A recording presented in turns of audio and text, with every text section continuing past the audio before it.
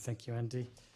Good morning, everyone. It's wonderful to be here today. It's always an honour to be able to speak at church, but especially on a baptism service, which are always wonderful occasions. So really wonderful to be able to share with you today.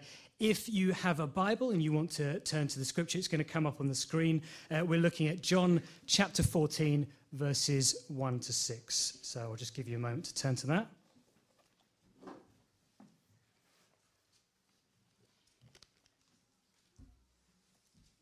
Of course, you can always Google it if you've got a phone. John 14, 1 to 6.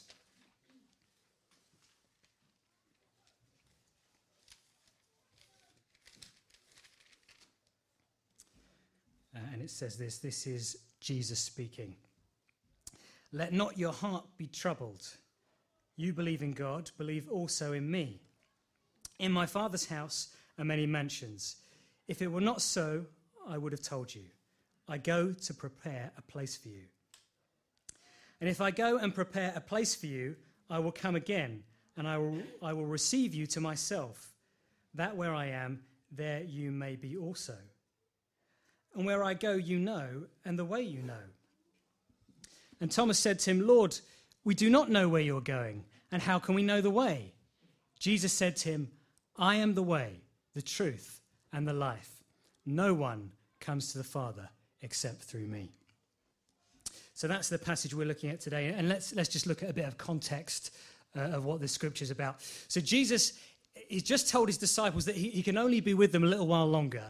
And they're asking him where he's going. And Jesus, he doesn't really answer the question. He doesn't really tell them except to say that they can't follow him there yet. And then Thomas says, well, we don't know where you're going. How will we know the way? And Jesus responds by saying that he is three things. He says, I am the way, the truth, and the life. And we're going to look at each of those three things in turn this morning. So first of all, Jesus says, I am the way. What does Jesus mean here, I am the way? Well, the way is a route to a particular destination. If you want to get somewhere and you don't know how, you ask someone, well, do you know the way? If you're lost and you need directions, you say, do you know the way? Do you know how to get there? And these days we tend to rely on things like Google Maps and Apple Maps and GPSs and smartphones. I know I certainly do. Is it just me? Or when you go into central London, is there anyone here who always gets asked for directions? One person. Okay, it's not just, it's you and me. We're the people, we seem to always get, I don't know, whenever we go to central London, Susan and I always seem to get asked for directions. I don't know why. I don't think I look like I know what I'm doing half the time, but I always seem to get asked for directions. I even got asked for directions in Marks & Spencer. Do you know where the frozen food section is? I don't work here. Happened twice in the space of 5 minutes. I don't know why. Maybe I've just got one of these looks about me. But for some reason, I always seem to get asked for directions. I always end up getting my phone out. Usually my first response is, do you not have the internet? But I realised that wasn't a very calm way to respond, kind way to respond. But I always get asked for directions. And it reminds me of the story when Susan and I... Some of you know Susan, my wife, we met online, and our first date was in central London. And we met on the South Bank near the Globe Theatre, just south side of Millennium Bridge. So I'm from Enfield all my life, so I know London quite well. Suze was from the Reading area for 10 years. And we met, we had a coffee, walked down the South Bank a bit, had a coffee, decided to go for a walk, which is a good sign on a first date. And we went for a walk, and the plan was to walk down the South Bank towards Westminster, and then sort of cross over at some point around Westminster, cross over the river, and walk back along the north side to St Paul's Cathedral, sort of back where we started. That was the plan. So we sort of get to Westminster, and somehow we took a wrong turning. And if I'm being honest, I think I was trying to impress her a bit by saying, well, I've lived in London all my life. And I work in London. I commute into London every day, so I know my way around a bit. And I must have taken a bit of a wrong turn somewhere near the Houses of Parliament. And we have this sort of moment where I realise we probably aren't on the right side of the river, and we're a bit lost. And I sort of say, "Do you know where we are?" Which is a really embarrassing thing to say after you said all that. And I got my phone out, and Google Maps came to the rescue. And thankfully, we weren't too far away from Pimlico Tube Station, so we got home okay. But it wasn't a total disaster because I got a second date, and as they say, the rest is history. But in that situation, I clearly did not know the way. So the way is a route to a particular destination. And Jesus said, he said, I am the way. What does Jesus mean here when he says he is the way? Well, the way to where? I think the answer is in verse 2. He mentions his Father's house. And he says, I go to prepare a place for you. So really, Jesus, he's talking about his Father's house. He's talking about getting to heaven. He's talking about the way to heaven. So when Jesus says, I am the way, he means that he's the way to heaven. He's the way to the Father's house. And Jesus says he is the way, not a way. Some journeys can be made by multiple routes to the same destination. Like, for example, when we travel to my in-laws, they live in Kettering. Who knows where Kettering is?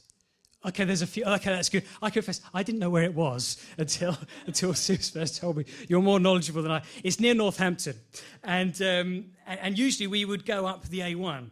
But if there's traffic, we'd go on the M1. And if there's also traffic on the M1, you can even go on the M11. And if there's a lot of traffic on all three of those motorways, you can even take the A10. So there are multiple, and we've done all of those. And there are multiple routes to that destination. But Jesus doesn't say that he is a way. He says he's the way. There's no alternative route to the Father. He says this in verse 6. He says, no one comes to the Father except through me. Now, to some people, it might sound a bit restrictive. It might sound a bit narrow. It might say, well, that's a bit unfair. Well, what about other things? What about other religions and all that sort of stuff? Well, Jesus refers to entering by the narrow gate. He says that in Matthew 7:13. I'm just going to turn to it. In Matthew 7:13 and 14. He talks about entering by the narrow gate.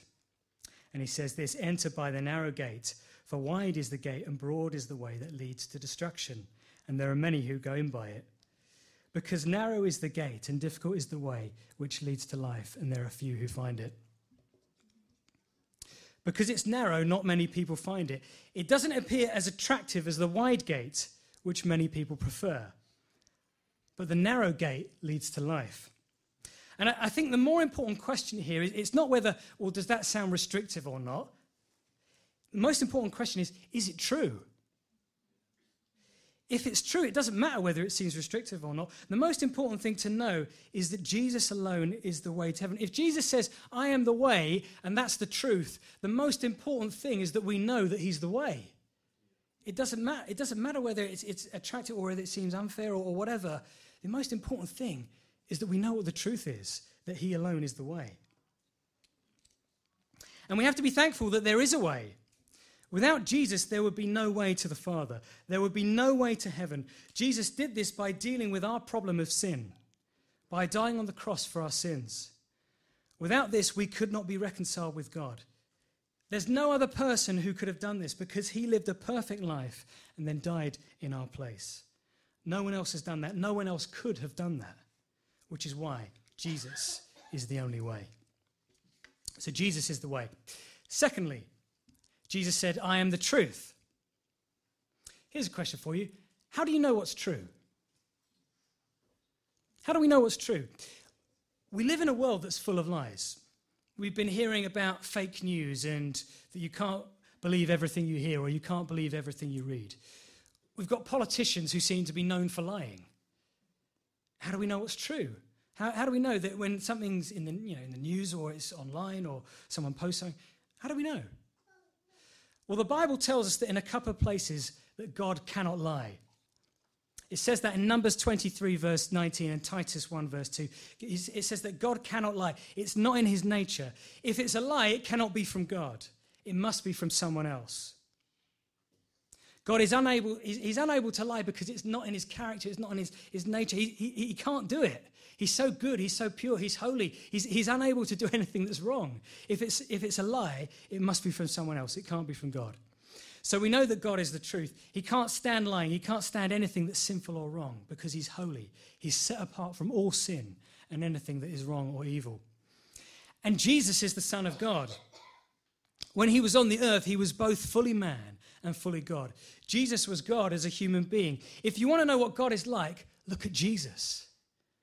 Look at his life. Look at what he said. Look at what he did. Look at how he was with people. Look at the compassion he had for people. Look at how he met people's needs. If you read the Gospels, it's just so striking. Jesus, he just met people's needs consistently, constantly. And at the end of John's Gospel, it says that Jesus did so many things. He did so many miracles that if they were all written down, there wouldn't be enough room in the world for all the books that would be written for all the wonderful things that he's done. That's mind-blowing. That's absolutely mind-blowing. But that's Jesus. He's the Son of God. He's on the earth, and he just met people's needs. So if you want to know what God is like, look at Jesus. Look at what he said, but look at how he was with people.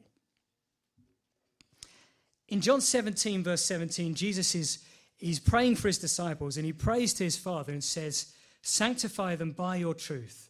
Your word is truth." God's word is the truth, which means the Bible as God's word is the truth.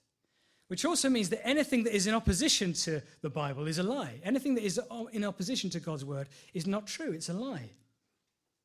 So how do we know what's true? We look at what God has said. We look at God's word. If you're thinking, well, how can I put my why should I believe that? How can I put my trust in God? The thing about God, the thing about Jesus is that he's not of this world. The world will let you down. The world is full of lies. The world is full of sin and disappointment. But Jesus said, my kingdom is not of this world. He's not of this world. He's set apart from this world. You can put your trust in him because he's not like the world and everything around us and everything that lets us down. He's not of this world. He's set apart from it because he's God. And that's a wonderful thing. We can put our trust in him because he's not of this world. He's far, far, far high above that, which is a wonderful thing. And Jesus also said, he said, you will know the truth and it will set you free. Set you free from what?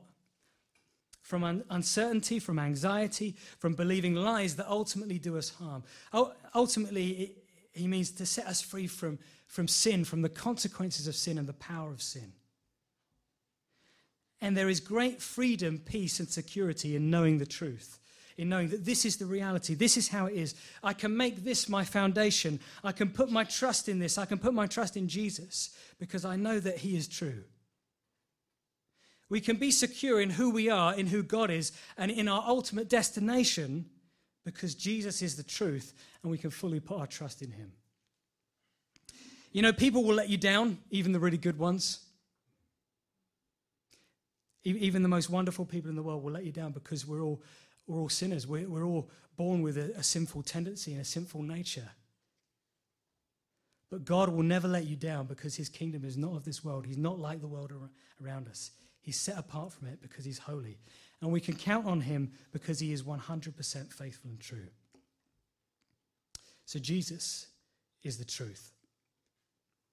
And thirdly, Jesus said, he says, I am the life. What does that mean? I am the life. Well, some questions for us to think about this. What are we living for? Who are we living for? What am I after in life? Where am I looking to be fulfilled and how? What is life for you? What is life all about?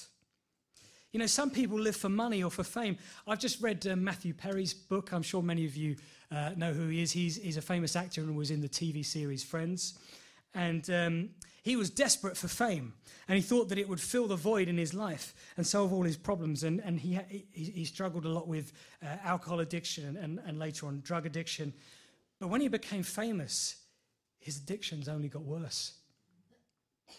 The famous actor Jim Carrey said this, I think everybody should get rich and famous and do everything they ever dreamed of so that they can see that it's not the answer. And that's a person who's had all of his dreams come true. Famous, you know, done loads of films. I'm sure we've seen many of them. But that's what he said. That's his testimony of what his life of being famous is like. But the life that Jesus provides us with is different. And it's different in two ways. Firstly, the life that Jesus provides is abundant life. Jesus said that he has come to give us life and life more abundantly. It says that in John chapter 10, verse 10. And our fulfillment as human beings comes from knowing and being in relationship with God. Life ultimately comes from God. He's the creator of the universe. All life comes from him. And we were made to be in relationship with him. We were made to know him and to live his way. And by doing so, to be fulfilled and have abundance of life. But the problem is that when we sin, when we disobey him, when we go our own way, when we try to live a life independently of him, all we ultimately feel is a sense of shame and ultimately unfulfillment.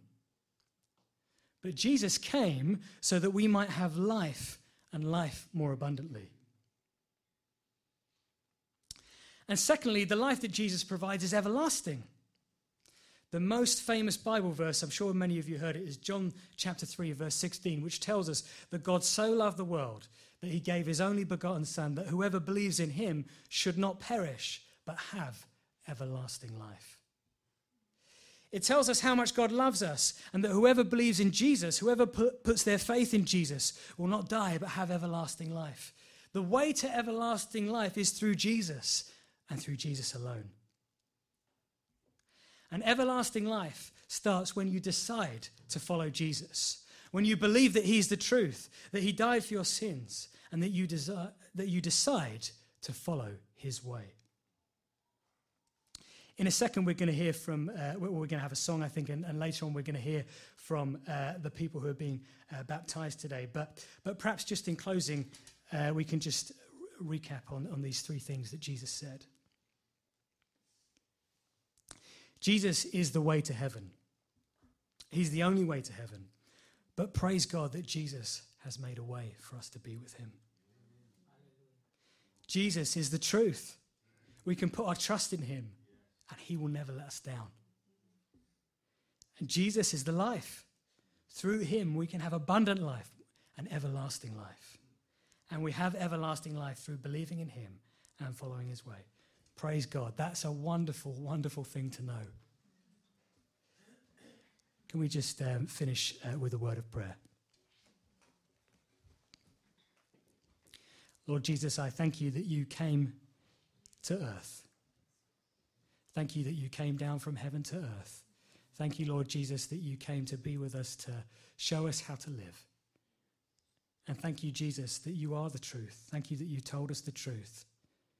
And Lord, we thank you that the truth is that, Lord, you said that we will know the truth and the truth will set us free. And Lord, my prayer, Lord Jesus, is that for anyone here, Lord Jesus, who is struggling, who perhaps isn't living in freedom, but wants to live in freedom and wants that abundance of life and wants that everlasting life, that they will find it in you, Lord Jesus, that they will call upon your name and that they will be saved and that they will be set free because of who you are and what you've done. In Jesus' name, amen. Shall we stand?